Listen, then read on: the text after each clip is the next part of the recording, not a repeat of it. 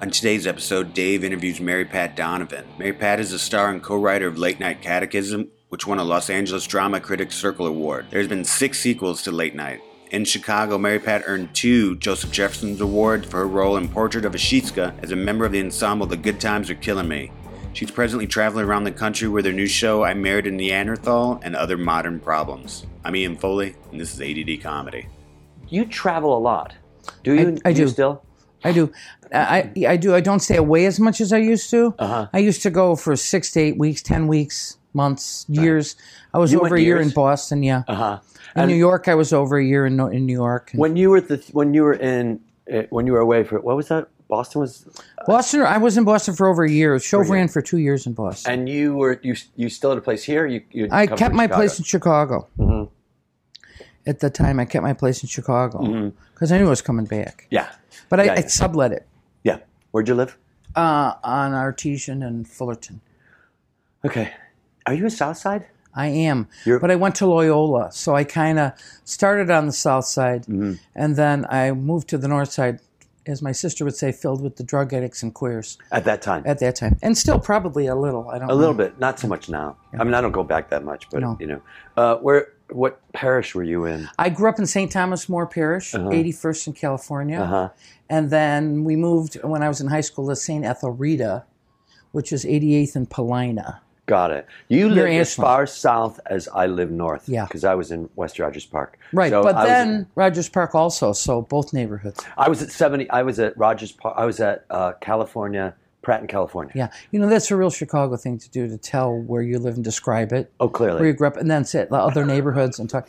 We could talk for probably the whole podcast about where love we it. lived after that, and what was right there, and then the tile outlet was around the corner. Right, you the know. tile outlet. Yeah. Tile outlet. I love that here they got Linoleum City. Yeah, I go there. I know the guy who owns it. It's one of those things where it's like, yeah, and then we did the show in Linoleum City for a while. Yeah. But I still kept my apartment. I subbed this because you don't want, if you're going to stay in Linoleum City, I didn't give up my apartment in Chicago until I moved to LA. So you bought a compound. Well, yeah.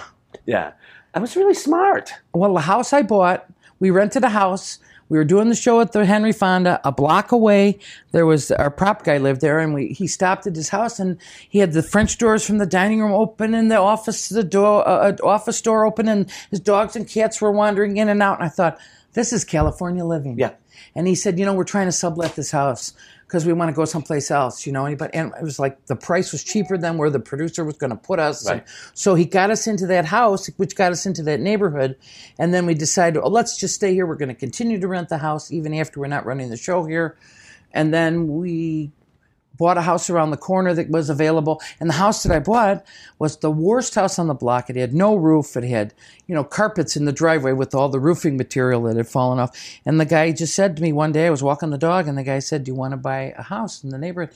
I said, "Yes, I do." He said, "This house," and it was horrible. And that was the house That's the house I live in now. Yeah. But the only reason I was interested is because he said Bela Lugosi lived here. That's a selling So point. it was a huge selling point Yeah. for me. I Yeah. definitely love the idea that Bela Lugosi lived here. I love one thing about living in LA. First off, I love LA. I love it too. I love it too. And do you go back to Chicago at all? Yes. I have my show runs in Chicago. Right. I have a production company in Chicago, so I do. How often do you go back? Not often. Funerals, and my friend wants to paint her living room, so I'll go visit. My sister lives in Wisconsin, so I'll go visit my sister in Wisconsin, then I'll drive down to Where in Chicago. Wisconsin? Between Madison and Milwaukee. What's the name? The name of the town or my Yeah. sister's name? Oh, the Well, name no, of the town is Mills Lake. Lake Mills. I went to sleepover camp in Economawalk, which is not too far from all that. I love Wisconsin. It's beautiful there too. Yeah. But what do they have? Weather, bad weather. They have winter, Right. and then they have summer Right. with hideous humidity and huge mosquitoes. Up there, particularly up there. Wisconsin and Chicago, Yeah, hideous. yeah. I'm sorry, it's beautiful but hideous. And the idea of being able to live here, and because I travel so much these days, and I put 62,000 miles in American Airlines this year. Wow. And that's a lot. It's really, really a lot. But it made me think, what do I really need? This is what I need. I need an airport, and I need my home right here. That's what I need. Yeah. Yeah. And that's all that I need. Yeah. Yeah. Well, we have dogs, so Right. we have a yard. Right. And I have a pool with a hot tub, which is fad. I couldn't do it without it. Man. I couldn't do it without it. Right?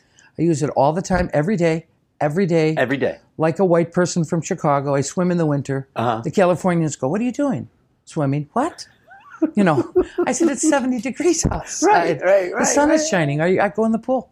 Oh. They don't get it. When did you, going to go back to all the traveling that you did, when did you become a business person? Because that's really a business. You know what I mean? Like there's the artistic end. It is. And then there's the production end, you know, Right. and then as the playwright, you know, there's 6 sequels to the show that I've been, you know, working through the New York producer with. Uh-huh. I was a business person before I worked primarily in the theater. I was a general contractor for 17 years. Right. And I ran my own construction company, which has helped me in life not only build my own stuff and do my own remodeling, but has helped me, the business part has helped me, Right. you know what I mean? Right. You know, what it means to make sales and fulfill contracts and make sure that all your stuff is good and you know, we build our own scenery, and we travel with the scenery that we build that fits in Oh, is that the what car. you do? You Sure, figure it out? the set fits in the back of the Yukon. And you know, we travel with the set when we need to. We've driven to San Francisco many times back and forth. I love San Francisco I love too. it too. There's yeah. another place that I love as well. Many homeless in San Francisco. So downtown. many homeless in San Francisco. So many homeless. Yeah. I was just in London, and I was thinking, I didn't see many homeless in Well, it's London. miserable. Who wants to be homeless in London? Who the fuck wants It to be rains homeless in the Chicago? There's homeless in Chicago. Yeah, but yeah. But the, When we the were people kids, up there. when we were kids, my uncle was a vice cop. And for fun, he and my father would load all the little girls. There were 4 little girls. My uncle had 2, know where this is and my sister and I. And we would all sit in the back seat. And my father and my uncle would drive down to Skid Row, and my uncle would drive up and down and show them the alleys where they had found the frozen dead bodies, and you know, tell all the gruesome stories. And we would just sit in the back seat, enraptured. I love that. Yeah, listening to all the stories. So I know all the stories. Do you have a lot of cops in your family? No, but my uncle was a notorious cop. He, not notorious that he did bad things, but he had so many experiences. Like he was the guard at the Cardinals' residence after the guy who was the bag man disappeared with all the money. And they were sure that the bag man had hidden the money in the Cardinals' residence because he was at night. He was the night guard there. So they put my uncle on the job, and they'd come in and tell him, just sit in the basement no matter what you hear and don't come up. And then they'd go through the Cardinals' mansion while he was sleeping, trying to figure out where the bag man hid the money in the Nice. Cardinals' mansion. Old My uncle school. told me that story. Old school. Old school. Old school. Old school Chicago. Yeah. Old school. That was really good. There were some really good stories. You know, and Mayor Daley called him in and gave him the job. He said, "John, I know you got a lot of kids. I know you got a side job as a landscaper. I'm going to give you a really good job, and I want you to keep your head down." Right. And that Mayor Daley How many gave kids? the- How many kids do you He have? had 7 kids. 7 kids. My friend, Catholic Canada, lived in Canada. Her mother had 24 children. No. No dupes, no trips, no Come dupes, on, no did he? quads, She no- must have been stealing them. She popped them out. Oh my You God! don't stop. You know, Well, that's at least 24 years. well, you if don't you have stop making singles. birthday cakes. I would No. imagine for a long time. All that you want No, to and do, either that, or you know what? The older girl. girls were having kids, and she was claiming them as hers. It's like, yeah, that Probably that what one. No, happened. that's mine, Mom. That's mine, Mom. That's mine. Yeah. I had a next door neighbor, the fish. The fish. I lived east of me were the fish, and west of me, swear to God, were the birds, and we lived right in the middle, Chicago style bungalow. The fish had 9 kids in a 2-bedroom apartment. You go, how the hell do you do that? How do you do that? Well, you should cram them in there. You cram them in there, in the dormers and all that. You know, Yeah. like kids Upstairs, are missing in the attic. In the attic. In the attic. Yes. In the attic. Pop them in the attic. But man, they have so many kids. Do you know how hard it is to sleep in an attic in the summer? In Chicago? They don't care. Get up there. No, right. No air conditioning. No air conditioning. We got a fan. What do you want? Use the fan. Exactly. Shut up. Right. And look at all that going, oh my God. But then all the stories that you get out of that. Yeah. You know? Yeah. And the relationships that you have. I got 3 cousins. Yeah. That's it. I got Oh, 3 no. cousins. Oh no. No, I do. Mary Yeah. Pat, I do. Yeah. Don't tell me no. It's my family. Yeah, I got I got a lot of cousins. We used to go to my cousin's house because it was so much fun. They had the 7 kids, the vice cop father. The South Side again. South Side, all on the South Side. Only they were over at 92nd and Bishop, which was east of Ashland. Right. And then we all kind of lived through White Flight at that time. So that's a whole nother thing that happened on the South Side. Redlining and stuff like that. Right. And they're coming. They're at Ashland and, Yeah, I remember Grandma that. has to move, Right. Yeah. Yeah, it was really an experience. And you really have to go through it to be able to describe it. Well, right now people go, what are you talking about? How could that even happen? Who would move just because black people moved in next door? Right, exactly. But then you look at a city like Detroit. You've done Detroit. Yes. You did Detroit. Yes. I've done outside Detroit, too, the suburb. Most of the things happen in the suburbs. Yeah, because you look at Detroit. Have you been to Detroit? You look at Detroit now, you go, what happened here? Yeah. I lived downtown. I was directing the Second City, and their theater used to be downtown. And between where I lived and the theater, there were probably 30 buildings, literally between 3 stories and 30 stories, empty, abandoned, empty, gone, empty. Yeah. But they don't have to be. No. Because the world is so crowded and people need places to go. Right. And if you give people an opportunity to do theater, you give them where they have low rent, you give them a place to go, you give them a place to flourish. I need office space for my company. I need office space for my theater group. I need, but all of a sudden it fills up again and people are alive. Then they need a lunch place to go and then they need a coffee stop. Right. And then the buses are running and dry they cleaners. need parking lots. Yeah. And it all happens again. I said dry cleaners. Yeah. I need Very dry cleaners. neat of you, David. Dry cleaners. You got to be clean. I dry clean everything. That's right. These jeans, dry clean. Oh, it's the shirt, sick. dry clean. The couch came in I took off the plastic bag earlier before.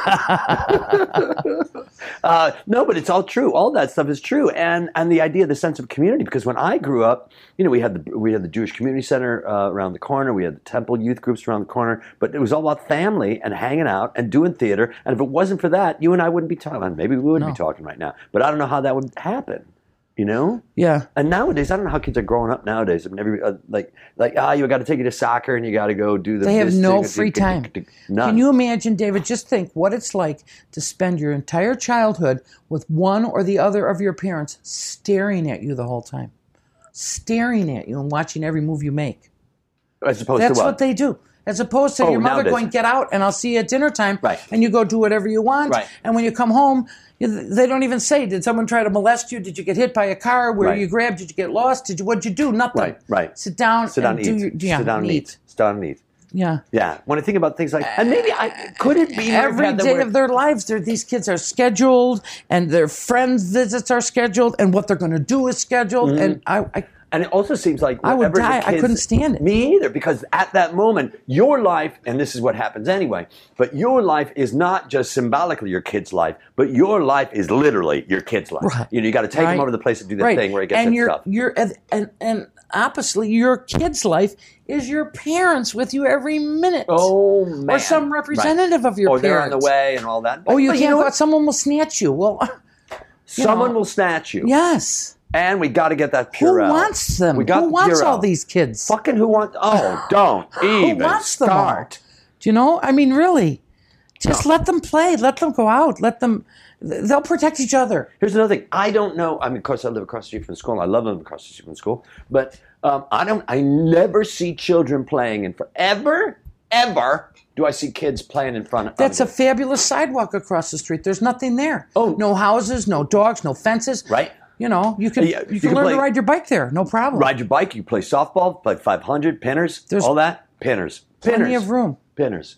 You know what pinners is? I don't even know what that is. Pinners is you take a rubber ball and you bounce it off the Step. concrete steps. Yeah. And then somebody catches it. And that's called, in the white neighborhood, Pinners. that's called bounce and fly. I'm sorry. In the white neighborhood? Bounce you know, and fly. I grew up in a black neighborhood. Bounce and fly. I'm just a black guy. I don't a know black what to Jewish say. guy. We call it pinners. And when we weren't playing pinners, we were scratching each other's face with blood coming down. And ripping out the earring and tearing the blouse. Yeah. That's right. These guys told me what happens before. I mean, in girl fights. Yeah. Or lady fights. Girl or lady fights. Lady fights. You know, and if the men are wearing the earrings, they should do the same thing because rip the earring, scratch It's a the three, face. Three right. things important when And you gotta get blood. Immediately when the fight starts. Right. First thing you want to do is rip the earring. Causes Rip her blood. earring, yeah. Rip the girl's earring out. Yeah. Causes blood. Right. Causes confusion. Right. Might end the fight right there when Right. the sees It the could blood be at any and the moment. pain. Right. A little bit of pain, not much. And then right away when the earring's A lot of coming blood down, comes out of the you're ear. scratching the face. Right, there's the real face good. scratch. In case you lose, Right. it looks like you kicked her ass. Yeah, right. Then you rip off her blouse Right. with the same stroke. Same just stroke. one thing, one thing, one down. thing.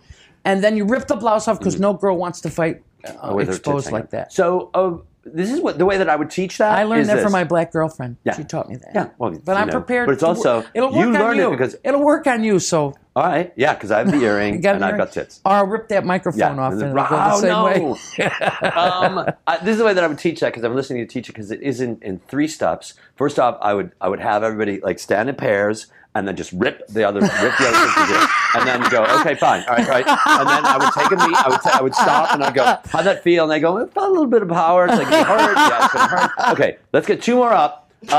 So let's do the second one, and it's a rip into the face. Scratch the face. Scratch the face, and then we do a bunch of those, and then we might take a break.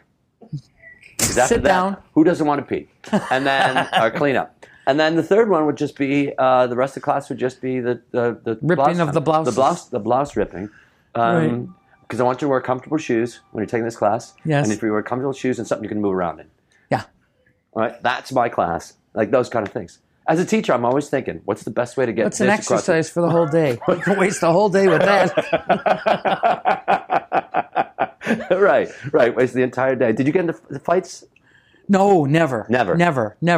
No. So that's why you're learning this now as an adult. I'm picking this up as an adult. Yeah, see, that's what we don't as a children. Live and learn. Right. You gotta You live and learn. You live and learn. Right. You didn't get into any fights? No, we did not have fights. No. My sister and I, but Right. even our fights, my sister and I, our fights consisted of me just hitting her as hard as he could on her back. Uh-huh. Because I figure what damage can you do if you just punch him on the back? My dad once came home. I remember this as if it was just this happened this morning. My dad came home and he had something behind his back. He had something in each hand. And he goes, pick a hand to my brother and me. My brother and I, my brother's 2 years younger than I. So pick a hand. I picked the right hand. It was a Cubs hat. He gave the Sox hat to Jordy. That's how we determined if we were the Who Cubs liked and who? Sox. Not who liked who was aligned with who, And then he had to learn how to lose, learn how to love the Sox. So one day my brother came home and went with the Cubs hat on. I'm like, what are you doing? Well, you're Because I'm north a side. Cub You fan. can't wear a Sox hat. Well, he did. I said, what are you doing? He goes, I'm a Cub fan now. I go, the hell you are. And Dad gave you and that Sox hat. The hell you are. And we had a fight in front of our house with like on each other. And I hit, he fell down and he chipped his tooth. It's funny until someone chips a tooth. It's still funny now. I'm sorry. It's still funny now, even when somebody chips a tooth. So, It's did not you funny. actually punch him? No, it was more like wrestling. Wrestling. But it's also like, stop it. But my brother had ADHD, which he didn't know back then. And he would bite. Oh yeah. He once bit my forehead, and I had a bite mark in my forehead for 4 days. See, that's very interesting because when I am the very most frustrated with my sister, I want to bite her. Yeah. And I actually never in life have bitten her, but in my dreams, like I'll have a dream of my sister and we're trying to get someplace, really, really trying to get someplace, and she won't go fast enough. Right. She won't push the shopping cart fast enough, or she won't drive the car. And I just, in the end, have to resort to biting her. I punch her and hit her and punch her and it won't do any good. And in the end, I just have to bite her on the arm or bite her somewhere so she'll go faster. In my dreams only, though. Yeah. So it's the worst thing I have ever done to my sister is In bite dreams. her. Bite her. So what's the difference in age? 2 years and 2 days. 2 years. 2 years and 2 days. 2 years, 2 days. She's younger than me, 2 years and 2 days. Yeah. Are you the oldest? Yes, there's only two of us. That's the thing. Very Right. unusual. I have a sister who's 13 years younger than I. Yeah. 12 years younger than I. Yeah. Oh, 12 years. And she's the apple of my eye. Love yeah, that. of course, Love that because human. a little closer, you would have been, Yeah. torturing her. Yeah, but Jordy and I... Because she was adorable and Yeah, I you were still already a torture her. teenager. I still torture her. There's But in a cute, nice way, like you like her. Right. Oh, You yeah, don't try yeah, to actually yeah. kill her. No, I tried to actually kill my sister. Yeah, no, that's a different thing because she's 2 years younger. Yeah. I have a neighbor downstairs, and I just find her just adorable, and she's really nice when we hang out. And like I'll grab her and I'll like punch her around. And yesterday, she sent me an email saying, "Can we have a conversation where you don't like punch me and push me around?" I'm like, I guess we could do that. Oh, but I like that. Yeah, See, that's what I was thinking. It really broke my heart. She's getting older now. She doesn't want that. My downstairs neighbor. She's an adult. She is an adult. She's 40. Oh, she's old enough so you don't have to punch her. And No, she but I must do be feel really but I little do, and if I cute. really like her. If you like somebody, you know what I mean? Where like a dog or a cat, you just want to strangle them. I want to go, oh, it's really strangle. Do you know what it's like to have a dog? I don't see any pets here. I had a dog until a year ago December, and this guy, 12 years, he was done. Yeah. He was done. Yeah. As a matter of fact, there's a woman named Beth Lackey. Beth is a Chicago actress, and she was here, and Boyd sharted in the middle of our. And it's like, and then 4 months later, you got to let him go. Yeah. Because I'm sure that the dog. You have to have cascading dogs. Oh. We have 4 dogs now. Uh-huh. The oldest 2 are 12-ish, 13-ish. Right. Chihuahuas. Right. You know, one's a rescue. The other one is a hideous, terrible ankle biter, blood in at least 50 people. Mm-hmm. And they're 12. Then we have one that's 9. And now we have a rescue puppy that's going to be 1. So as they... Right, that is, yeah. They, you know, it cycles. It's so you just have to admit that they're not going to go as long as you. Say that one more time. You have to admit that they're not going to go as long as you. They're not going to go. Oh, right. They're not going to live as long as you. You have to admit that. Yeah. It's the interesting thing because I think about animals so much, and the interesting thing is when you put an animal down. Because I talk about this in my improv class. When you put an animal down, it's such an interesting thing to watch because you're looking at them. The vet, God bless him, comes and injects them with the stuff, with the sleeping stuff, and then you turn away for a moment. You look back and you go, "That's not my dog." Right, they're gone. That's just what my dog wore. Yeah, they're gone. Yeah. It happens with people too. I know. My mother, when she died, just you were 1 minute you were looking at her. Mostly, I just watched the monitor to see where she was, right? To see how she was doing, you know, right? And then the monitor was gone, and I looked at her, and she was gone too. She looked like a rooster, not a person. No, she was not a person. And my sister right away went, "That's not Mom. I'm leaving," and walked out of the room. That's exactly what I'm talking about. Yeah. And when you look at things in that way. For me, I find it to be very comforting. Yeah. Because you go, oh, we're all just spirits within these things. Right, you know? right. And when we're gone, we're gone. Right. Or not. Right. I mean, who the hell knows? Well, I don't want to dawdle after I'm dead. Well, what I'm saying is, I'm saying that they're gone. They're talking about you. Thank God that bitch is gone. Right, fucking, exactly. It's like, what? You don't I hear that. Stop it. Yeah. But I'm saying, it's not that they have to stick around. It's just that they're here. And then there's the whole cremation thing. Do you want to be cremated? Yes, I don't want the funeral, but what if I don't want to I don't want to hurt, you know, I don't want to be gone. Right. Completely gone out of it. Are you going to be cremated? I think so. Oh, you haven't planned it yet? No. See, I just turned 60 on my last birthday, and I right away when I turned 60, I thought, okay, well, now I'm going to die. Now you die at 60, you better start thinking about dying. So for the first, I don't know, a couple weeks after I turned 60, I thought about nothing about how I was going to be dead soon, dead. Well, but then I realized I'm not going to be dead soon. No. But it's also this. For a little while, what do you do with your this? What do you do with I don't care. It doesn't matter. It's going to be someone else's problem. But you got to deal with that because who the fuck wants to take care of that? Well, you know what I mean? My mother gave instructions to me about what she wanted, and then I promptly ignored them and had her cremated. You know, she wanted to be buried in Chicago, right? And I had her body. I had her living out here with me. I would ship her body back. I was like, right. Hollywood's Forever came get her and cremated her, and I got her remains. Where's that? Where are the remains? Oh, well, she had a cemetery plot in Chicago, at St. Mary's Cemetery in Chicago. Mm-hmm. And my sister was coming. My sister had the remains in Chicago, and she was coming to move out to L.A. with me after my mom died. She came out here, and she was like, "What are we going to do with Mom?" I said, "Well, we should take her over to the cemetery, you know." And it cost $1,100 just to have her ashes put out in her thing. So we were like, $1,100? This is illegal, what I'm going to tell you. But I said, we're not going to pay that. So we stopped at the Sears and picked up a shovel. And we went out to the cemetery on a Saturday and a rainy day. And we dug a little hole in the top of her grave and put her ashes in the ground and then just covered it like this. So she had a site. Oh yeah, it was hers. Got it it. wasn't anybody else's. It was hers. It wasn't like we'll go over there. No, it was her Exam. mother and father, her brother, and then there was one for her. Got it. So Got we it. found where it was. We went to the right place. Uh-huh. We didn't just go in the bushes with the ash. No, to dig a hole just in the middle of nowhere. Because I anywhere. thought that's what you did. No. I wonder if people do that though. It's like they want to go over there. $1,100 for what? It's a lot of fucking money. It's It's already cremated. What are you going to do? Right, exactly. The bag was this big, for God's sake. Right. So we did it ourselves, Right. actually. No, you know and my what? nephew struggled after he went with us and helped us. Struggled for a long time whether or not that was bad or good that we did that. In a But way, my sister and I didn't care one bit. And we laughed and did it, and that was the end of it. because this is it. This is it. This is it. I'm not paying $1,100 to bury my mother's ashes No. on her grave. No. So when this year Is that I was wrong? thinking, no, not at all. You kidding don't me? think so. It really inspires me to go. You know what? Just find a place. Yeah. Dig a hole. Put me. Sprinkle. Sprinkle. Yeah. Sprinkle. I want to be sprinkled. Sprinkle them on the roses because then you'll be part of the roses coming up. Or something. I don't know. I don't want to do that. Well, then just, Sprinkle someplace some. you like. Yeah. Yeah. What the hell? It Yeah. doesn't matter anyway. An Apple store. Yeah. In line at the Apple store. In line at the Apple store, waiting for the along the iPhone line. 90. Follow the line of ashes. That's where you're supposed to go. I want to be buried somewhere that I love. Let's see, the Apple Store. I want my ashes to be sprinkled at the Apple Store. In line. In line.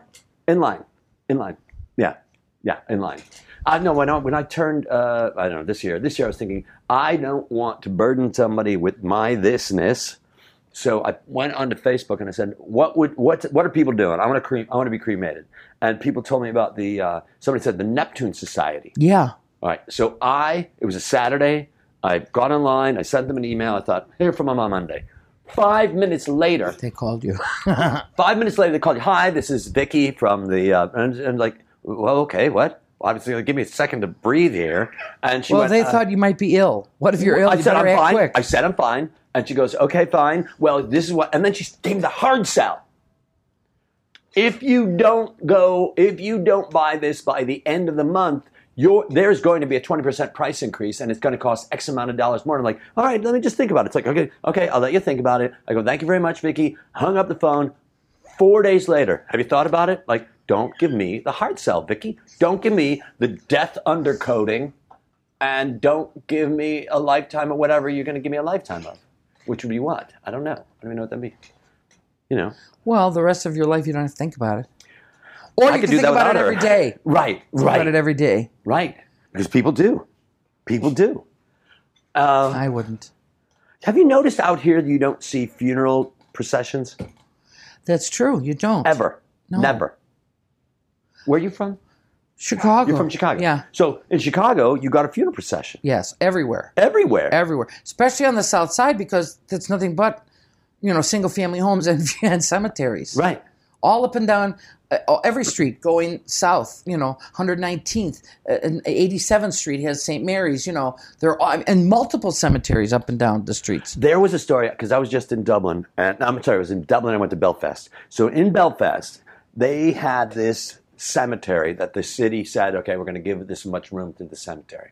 And they said, okay, they did a census, they found out what the percentage of Protestants, Protestants and Catholics and Jews and poor people. So not that you can't mix poor people, because God knows there aren't any poor Jews. No, right. So no matter where you go. Nor do they want to be buried with them. So. Well, here's the story. So they put them all together. They didn't put them all together. It's like, here's the Catholic part, here's the Protestant part, here's the poor part, here's the Jew part. And they put the Catholic part next to the Protestant part. And the Protestant church went, oh, no. So they dug up 12 foot wide by a quarter block. They dug up all the graves, 8 feet down. They dug 8 feet down, and they built a 6 foot wall. No, a brick wall going through the middle, and then they covered it back up and reburied those people that were buried there. That's crazy. Growing up, why would you bother with that? Well, because you're crazy. Growing up Jewish, I'm like, I didn't understand the difference between Protestant and Catholic. I never got it. I thought, I think I got it. I think I know it now because I was married to a Catholic for 14 years. Growing up on the south side, I never knew anyone who was Jewish. I know. There were no Jewish people around me. I went to Northern Illinois University with all the most with all exotic your people. person we had was like, an Armenian guy that lived around the corner, and that was it. I know that guy. Yeah. He wasn't happy hanging around with all you. But I didn't know any Jews until I Well, got to Loyola. That's And funny. then I met until Jewish you went people. to it was a Catholic. No, Catholic University on the north side. Yeah. But it was the north side. Right. Full with right. drug addicts, queers, and then we find out later Jews too. Yeah, exactly. Drug addict and queers. You might as well just say Jews. Well, my sister didn't throw that in, but Yeah. I found out that there were actual Jewish people. Well, I went to Northern Illinois University in DeKalb. I lived with all these Southside Irish guys, Brother Rice, Christ King, like those guys, Marist, and they never knew Jew. They never knew a Jew at all. No. And I would have. Well, those were my neighborhoods you just described. Yeah, I know. That's what I'm saying. Yeah. And I would have one. There was one woman, a friend of theirs, who wouldn't win the most bright person award. She goes, "Listen, I have to ask you a question. Do you guys celebrate the 4th of July?" And I'm like, "What is wrong with your skull? What is wrong? What happened to you? What happened to you? What happened to you?" Now, when you grew up, was your growing up because you're artistic? Was that ever looked at going, "What are you doing, Mary Pat?" My mother was divorced when we were younger, which was horrible for her mostly, and us too. But being a Catholic, it was very difficult. She did not divorce my father. My father divorced her. Uh-huh. She didn't participate in the divorce. She just ignored. She pretended it didn't happen, and so she got a raw deal, $20 a week child support. Because she didn't go and fight. Right. Because she My was father was humiliated. like, ha ha ha, and got off. Yeah. No alimony, no nothing. She never had a Did he job. remarry? Oh, it within 30 days. Oh, I see. There was someone waiting in the wings. I see. It was like, what a coincidence. 30 days later. Oh, look met at how the love lucky of you his are to find someone else that you want So to marry quickly. in 30 So days. quickly. But so she didn't participate in that at all. So being Catholic, there was some things that she went through, Right. over being divorced. And I forgot the question now. The question was about growing up artistic in that sort of a community. Right. So my mother was the only one in the house that was in charge of us. There was no father. She felt that she had two jobs of discipline to do as a mother and a father, and we were girls alone. And she really, and it was not. It was the '60s. The world was on fire. Right. We all wanted to be hippies or Black Panthers in high school. Right. And They knew how to had do black this and girlfriends the in high school. I went to an scraping, all-girls Catholic high school. Right. And there were black girls there, and we were friends. Right. And it threw my mother way off. It wasn't that she didn't like black people, but they were. We all wanted to be hippies. It was 1968 to 72. Right. And my mother was totally incapable of understanding it or dealing with it or watching me go through it or whatever. And she did not want me to be in the plays at school. Mm-hmm. She wanted me to come right home after school. And, she had to be at work, but God, you better be home when I get there. What did she do for a living? She did, she worked, she had no skills. When she married my father, she was a nurse, nurses in training at Little Company Mary Hospital, where he had broken his leg. The North Sider bastard was down on the South Side. He had a car accident, broke his leg, ended up in the hospital, met my mother, fell in love, they got married. Should never have done it. They got married, they met by accident. Met by accident, broken leg. Yeah, met by accident, right? That's a joke. That'll work. We won't. In a pinch. In a pinch. So they met and got married, and then here he had to live on the South Side, and then it didn't quite work out. It wasn't what she expected. She didn't really like him. Oh my God, why am I getting married? And then it didn't go very well, and they were married long. And then we were kids, and then suddenly when we were 10 or 11, he was gone, and there we were. Gone. You never saw him again? Oh no, we saw him on Sundays. He picked us up on Sunday morning. What'd you do? What'd you guys do? We went to breakfast at Walgreens. Breakfast at Walgreens? They had a counter there, so we would go to breakfast at Walgreens, and I would have chocolate milk with my eggs and potatoes and toast. And we would go then to the show and see something at the show, probably double feature. Sometimes we would go to Thieves Market, and he would look at the tools, and we would go walk in the mud behind him. The Thieves Market is Maxwell Street. We called it Thieves Market. And my God. Yeah, that's the kind of stuff we did. He worked on cars, and we watched him. Yeah. Stuff that little girls love to do on Sunday with their dad. But in those days, nobody gave a shit about kids. Right. Nobody cared. You come with me. What do you want to do? You want to see me? This is what I'm doing. Watch me. Yeah. Get me the wrench. Oh, yeah. And you'd go, you go over and you look at all the tools, and you wouldn't know which was the wrench, and you'd give it to me. Like, that's not the goddamn wrench. My dad did the I same. want the fucking goddamn. And he never swore like that, but he did say goddamn. And then you'd have to go get something else that kind of looked like what he was yelling about. My dad on Saturday Oh, morning. my God, I got to stop and get it myself. My dad was an electrician, and he would take me on side jobs, which meant was really fun because 7 o'clock on a Saturday morning, You had to get up in and the go car help him. and go to some place and pull pipe and all that. And I remember him saying, Dave, look, Dave, get me the crescent wrench. I'm like, okay. I hand him a wrench. He goes, it's an adjustable. This is This is an adjustable. Did I ask for an adjustable? No. I asked for a crescent wrench. Now go get me a crescent wrench. I'm like, how do I know? He goes, crescent wrench. I'm like, oh, okay. I thought you said crescent wrench. It never, and they never build you up. That's the thing. No. In those days, it was like, you're the stupid. I don't know how you breathe. Exactly. I don't So know how you breathe. stupid. I told that to a girlfriend once because she's driving the car and she's like, I don't know what this number means on the car. I'm like, that's how many miles you've gone or whatever it's going to be. And she goes, really? And I go, how do you breathe? How do you breathe? And she it broke. Like, what do you mean? Like, how do you survive? How do you live? And she don't know that. She took it as an insult. Yeah. When I just meant it as something to As say. an insult. Right. I just little meant bit. it as an insult to say. So anyway, going back to the story, I'm just going to remind again. So my mother would tell me, don't be in the plays, because the black girls were in the plays too, along with other girls. It was the nuns. They were having a play. We were, It was just a play. it was just the after-school play, the school play. Right. The school play. Right. Once a year, they'd have a play, and that would be it. Right. You would audition, and maybe you'd get in it, and so I would do it anyway, because the rehearsals were right after school. You'd lie? Oh, of course. I lied like a rug. I lied all the time. And when she was telling me not to do something, in my head, I was thinking how I could possibly figure out how to do it anyway. Yeah. So I would do it. I would go and I would rush home after rehearsal to get home before she did, so she would. And so mostly she didn't know.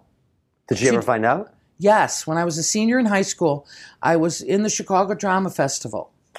Which You lasted that long? Yes, I was. That was outside of school. It was outside of school, but we rehearsed after school, so You still couldn't be in a show. I managed to do it. I was in the Chicago Drama Festival. I went. The competition was at Loyola University, coincidentally, and the judge was Frank Galati was the judge of the event. And my school, That's pretty big. It is real big. If you get in there, Yeah. you're allowed to do a half an hour performance. Just you and a buddy or whatever? No. Your school enters a half an hour performance. So I see. my school entered a half an hour cutting of Midsummer Night's Dream, and they cut the artisan scenes and put them all together. So it was just the girls playing boys, in some case playing girls, and we did the artisan scenes. I played bottom, and we did a half an hour cutting, and I won a full scholarship to Loyola University at the Chicago Drama Festival. Look And that's how I ended up. 4 years? A full 4-year scholarship at Loyola University for drama in the drama department. And your mom said? Theater department. Well, my mother didn't know. That was the whole thing. I had to now go home and tell my mother, Mom, I got to, and she wanted me to go to college. I had not intended to go to college. I hated school. I was terrible. I had terrible grades. Although I was not stupid, I just hated the school and I had terrible grades. And I hung around with the black girls and wanted to be a hippie or a Black Panther, so I was distracted from the actual education part. But so here I got this scholarship, and I guess I'm going to go to college. So I had to go home and tell my mother, and I go, Mom, how you told me that I shouldn't be in the plays after school. Mama, I got to tell you, I was in a play after school, and we went to Chicago Drama Festival, and I got a scholarship to go to Loyola for 4 years. And instead of saying the right thing, which a helicopter parent would say nowadays, she said, oh, yeah? Well, we'll just see if you're going to take that scholarship at Loyola University. And I had to say, because I was 18 years old, Mom, I am going to take that scholarship at Loyola. And that was the first time that we kind of, didn't do the mother-daughter where I'll tell you what to do and you'll do it. And then in my head I go, I don't have to listen to her. I'll just do whatever I want. But I would never say it. Right. But that's the first time I said, I am going to take that scholarship at Loyola. And I am going to go to Loyola for theater, Mom. Did you like it? I loved it. Yeah. It was like I hated school. I hated everything about it. I was in a dark hallway. I didn't know where I was going. I didn't know what I was going to do. And somewhere down the hall, someone opened a door and the light came out of the door and they said, "Come in. This is where you're supposed to go. This is where you belong, right here." So I went to Loyola and I couldn't get enough of it. I couldn't get enough hours in the day. I had built scenery. I directed. I auditioned. I ran the crews. Everything I could possibly do, I did. And I loved it. And then I never graduated. I had 9 hours of philosophy and 9 hours of theology left, and I could not stand the idea of having to take those classes. Right. So I dropped out. It really affected you. Had you finished? Well, who knows what you have been doing? Well, here's the thing. Who knows how far I could have come in the theater if I had just taken those philosophy and theology classes. However, 4 years ago, I got a letter from the president of Loyola University who asked me that he had been told that I had done all this stuff and that I had never graduated from Loyola. So close. And they wanted to fix it. They wanted to offer me an honorary degree, undergraduate degree from Loyola University if I would be willing to accept it. So I said, of course, I'd love to accept it. So they had a thing. Every year they have a Founders Day dinner. They invited me, and I thought it was first kind of bogus because I thought they wanted me just to do The Nun as entertainment at the dinner. Got it. So they said, why don't you do Sister to introduce the evening, and then you can just change out of your costume and we'll do the degree. And I was like, okay. So I did it. I had no idea, but it was a huge thing. There were 1,000 people there. They had all paid like huge amounts of money to be there. Huge dinner, huge thing. And they were on all the schools, the law, the medicine, the dental, every school that they had picked a really important graduate that they wanted to honor. So the graduates, they were old people. They were like people who had already mastered their careers and had been the bosses. Right. And, and they had 12 of them. And they all had a video that they showed about them up there. And the video, and then when it was over, the lights came up and it was like Hall of the Presidents at Disneyland. They were all standing there on the stage. They live. being one of them? I was not one of them. Okay. All these important people were just standing there, and I thought, okay, now they're all going to have speeches. And right. Not one of them said a word. No. When you said the Chihuahua, this is our next door neighbor, Chips. Chips. Right. Look at him. Hey, buddy. Yeah. So they didn't say a word. So then, after that was, hi, how are you? How are you?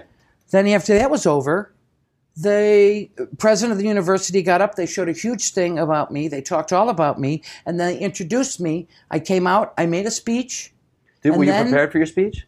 Yes, thank God. I thought of something that day before I came, and I looked up a quote from The Wizard of Oz. And I used the same quote that the Scarecrow used when he got his degree from the Wizard. Love it. I said the same thing. Love it. And they liked it too. And because it was kind of a slap at the university, just a little. But it's true. It's the same sort of thing. It's it was exactly you didn't the same finish. thing. They just gave it to you. Right. You didn't go to school. No, but I deserve it. Right. I deserved it. Right. So did the Scarecrow. Yeah, the Scarecrow deserved it. So, and then the president of the university stood up and gave me first of all, they gave me a mortarboard and a thing, one of the things you wear around your neck. A scarf. A scarf. Thing. Yeah. What do they call it? I don't know, scarf. Scarfy thing. Scarfy thing. And it was, and then they gave me this beautiful, framed and matted and with a seal. You didn't have to do it yourself. No, they gave it to me, and it must have cost them $150 to have the thing framed and matted. You know what I mean? That's such a Chicago number. Must have cost them $150. You made this? Last night. Oh, thank you so much. Thank you. We'll have it later. Thank you. Oh, that's so good. Oh. So they gave Pumpkin it to me, bread, and then I made a speech, and it was really special. Oh. And I found out later that I am the only undergraduate degree, honorary undergraduate degree that the Loyola University has ever given to any person. It's interesting because your show, I mean, their basis is they're a Catholic university, right? Yes. And your show is just so respectful. It yes. seems, in that way. But you're being human. I try to make it so that people are not too insulted. Absolutely. But if there's one thing that I know, I was married to a Catholic for 14 years. The whole crazy, all that baloney that I looked at and go, why, like, why are we doing that? Or why is he doing that? And yet any of Katie's in-laws I looked at, and I could have a sit down, and they know what the religion is about, and they know what the frailties of it are, but they also know what the strengths of it is. They know how to Here's the best thing that I have picked up from it. And it's the thing I appreciate most about the Catholic religion, different from all the other religion. And I am not necessarily a religious person in any way. But you're spiritual. No. You're not even spiritual. Not really, no. You're not spiritual. No. No. I'm really not. Uh-huh. I'm really not religious or spiritual. Uh-huh. But the thing that I picked up that I really appreciate about the Catholic religion, and I think that it kind of bleeds over into this Pope Francis business, this liberal changes that he's at least talking about, is that in the Catholic Church, they believe that your relationship with God is your business. No one ever says to you, you're a sinner, you're going to go to hell. Because as Catholics, that's not my business. My business is my personal relationship with God, and no one has a right, not even the priest has a right to say to you, you're going to hell. Never. Because they have absolutely no idea of my personal relationship with God, number one. And number two, if in the Catholic Church you believe what you're doing is the right thing to do, then it is not a sin, it is the right thing to do. If in the Catholic Church, in your heart, you believe what you're doing really is wrong, even if it's not in the rules wrong, it's wrong.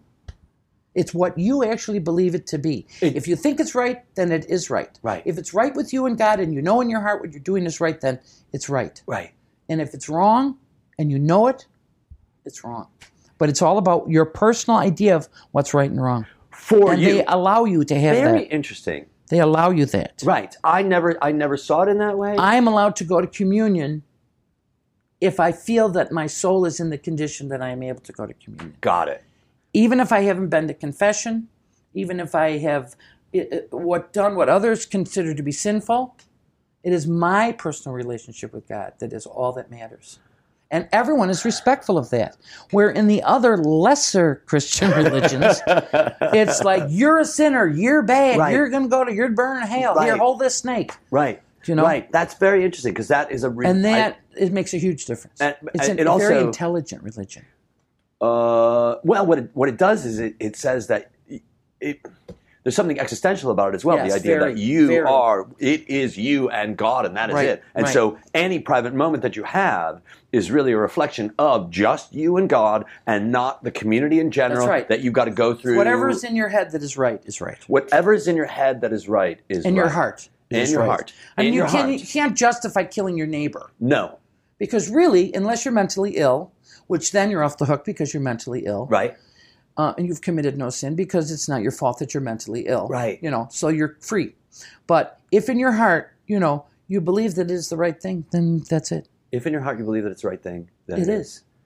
That's We're on our own. That's such an awesome, and it goes back to why you lied to your mom about going to drama, because in your heart you didn't see that as anything wrong. No, I wanted to do it. Right. It wasn't really about my heart. It was about my head. I wanted it. I wanted to do it. But if I was going to in do your it. head, it's in your heart. You know what I Yeah. mean? Because if it's just in your head, you can find an easy way to talk yourself out of it. Right. But if it's in your heart, where you go, I need this in order for me to I keep moving wanted forward. that. You Something wanted was that. important. Yeah, you wanted that. And wow, the idea that because of that, you got this scholarship, and because of that, have you done any shows that are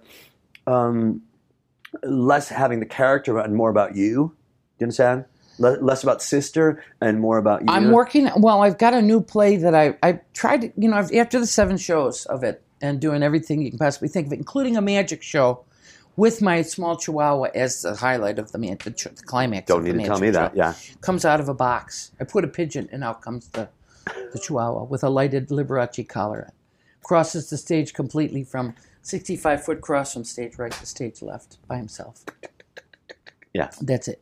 So, I mean, and when you're the playwright, you can put your dog in the show. Sure, right. You want to do magic? Well, I have a magic show in there. That have 11 magic tricks that I'm doing. Pulling things out of boxes and Right. scarves and, So, when I was tired and done with that, I thought, I'd like to get out of this habit. I'd like to really Literally get talk out of the about habit. things that I don't talk about as sister. Right. You know, I got some really funny material I've been thinking about. So I've got a new play called, and it's played around the country actually. I started with the wrong title, and then I changed the title. The original title was Ask Mrs. Honeybee, Certified Life Coach. Uh-huh. And which I became a certified life coach. You did become a certified life coach. I became a certified life coach and a certified professional hypnotist in order to write this play. And I only became a hypnotist because they offered it. After I became a life coach, they said, you know, hypnosis is a very important life coaching tool. Uh-huh. And we're offering a seminar that you can take and you can learn hypnosis if you'd like to. So I signed up for it right away, you know. And I am actually a certified. I have a certificate that I have not framed yet, as well as my degree is framed. By the That's why. If to have somebody else, when they give it to you, it should be framed. But it it's should okay. Be framed. So, I became a life now- coach, certified life coach, but we couldn't sell a ticket. Right. And finally, I talked to the kid at the box office at one of the theaters. He goes, at the Lawrence Welk Theater in Escondido. Yeah. I said, what's wrong? He goes, you know, I'm trying to get the people to come, but they're saying, we don't want to go to a self-help. We don't want any therapy. So I thought, oh, shit, I've got the wrong thing. It's the wrong. And then the kid would go, no, it's Mary Pat Donovan who did Late Night Catechism. It's the same kind of thing, only it's, you know, not a nun. And then they would come. So what did you change the name to? I Married a Neanderthal and Other Modern Problems. Love that. Love it. It's funny. It's Love cute. it. Right. You draw people are interested in that. Right. Everyone loves to make fun of men. So Right.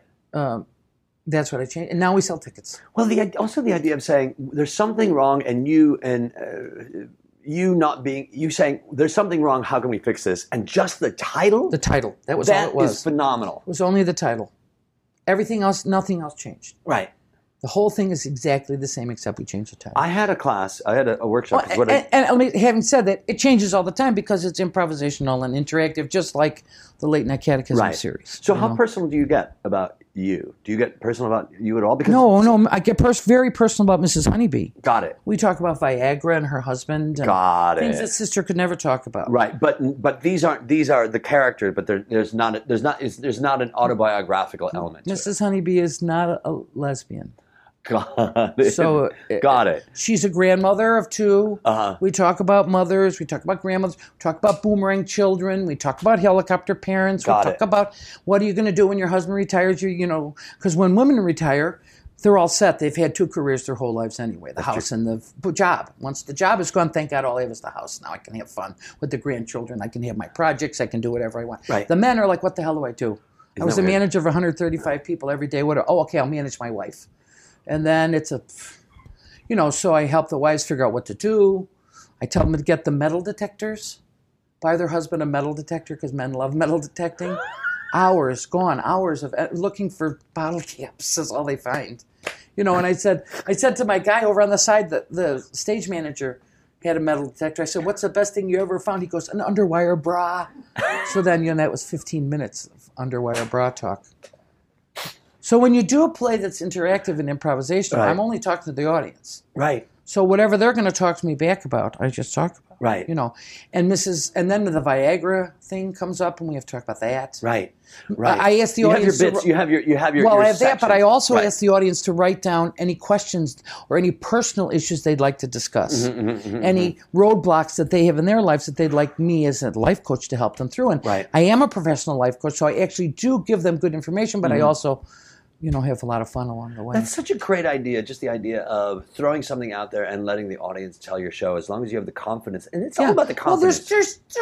Well, there's divisions of what we're going to I talk about. understand. There's topics. But there's also the idea of having confidence in what it is that you're doing and saying, I'm going to do this show. Yeah. I am going to do this show. Yeah. And never backing away from confidence. Well, never being afraid. Right. Never being afraid that you are not going to be funny enough, or you're not going to be enough of that. You're not going to know what to say. Right. I always know what to say. But you know what? Here's the thing. I've been doing this for over 20 years now. And I've been saying whatever I wanted for over 20 years. It's well over 20 years. Well, 21. 1993. Okay. Oh, when you left doing... I was doing late night... I wrote Late Night Catechism in 1993. Right. Got it. So I've been, doing that I just improvisational thing remember for- you doing those the two other shows, the Shiksa show. Yeah. And what was the other show? I did... I also did... I don't know. I can't remember. Yeah, I can't remember. A lot of plays. Yeah. I did a lot of plays. Mm-hmm.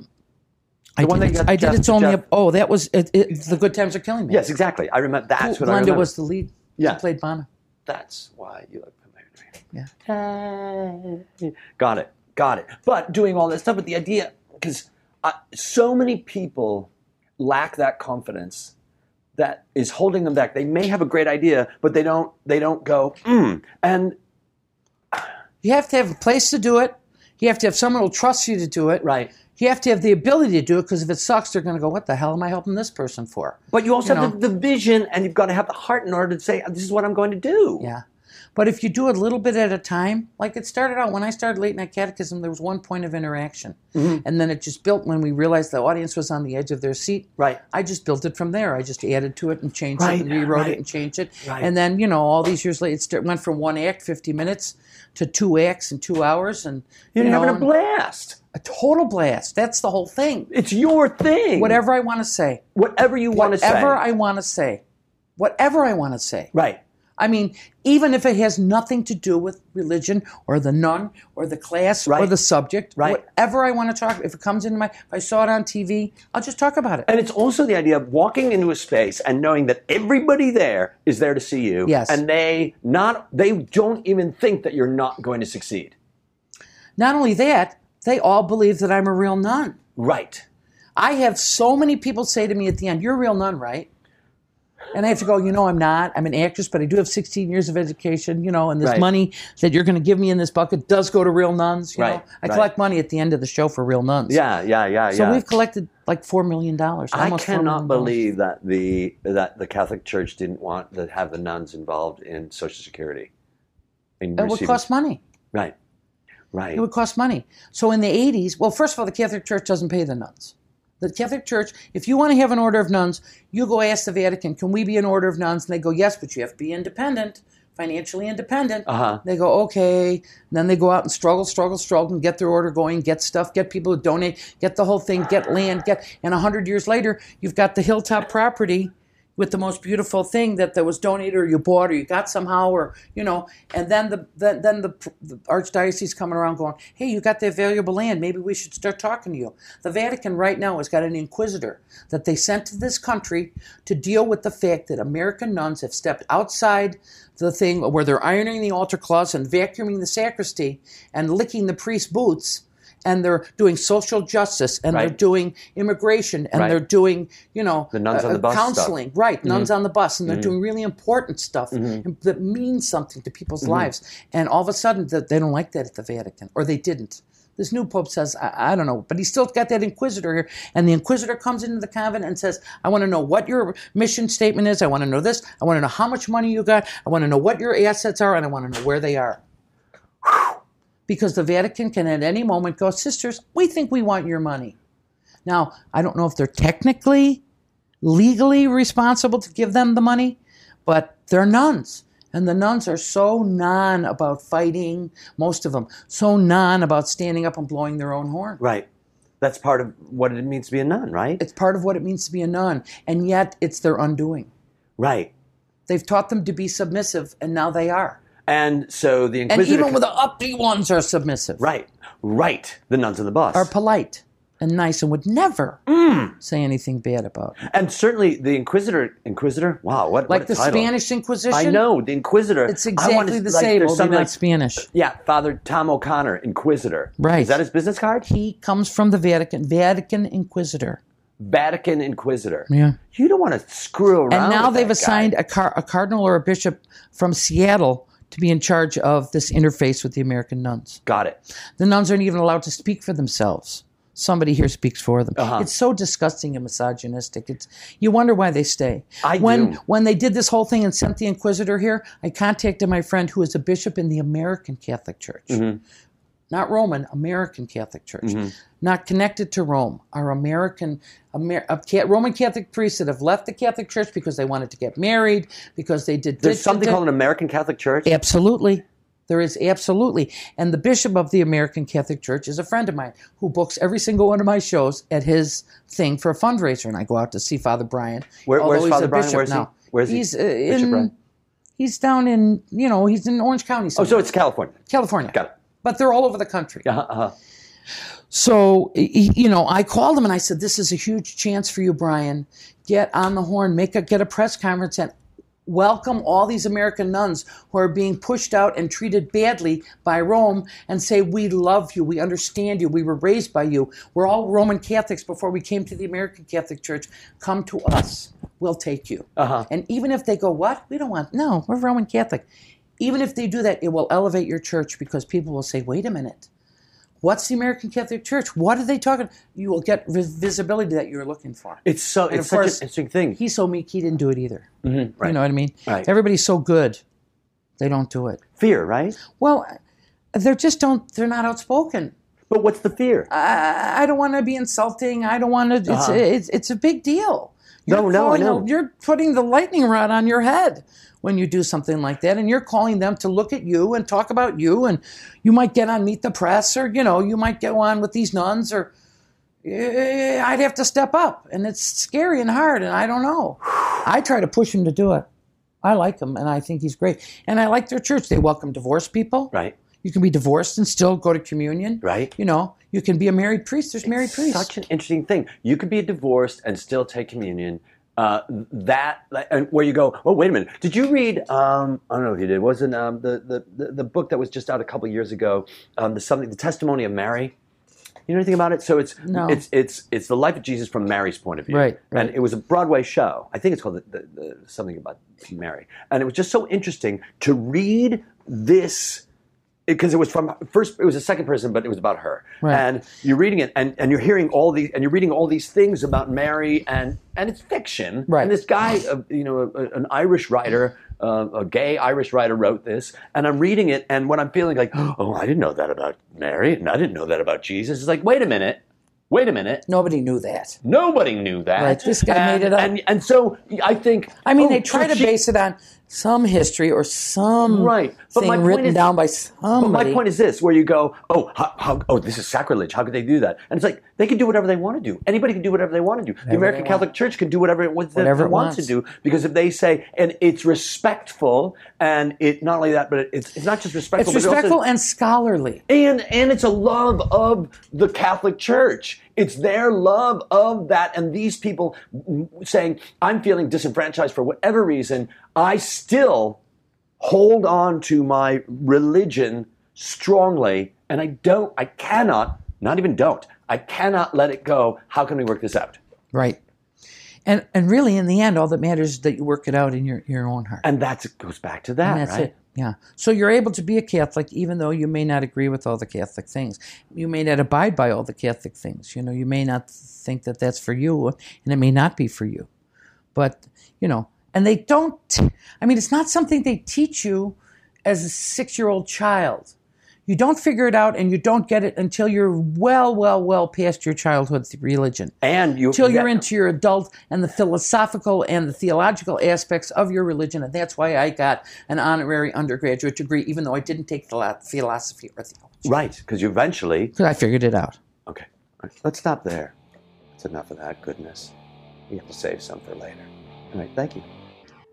Thank you for listening to ADD Comedy. For Dave Rosowski, I'm Ian Foley. For more information on Dave, you can go to his website at www.davidrozowski.com or follow Dave on Twitter at drozowski.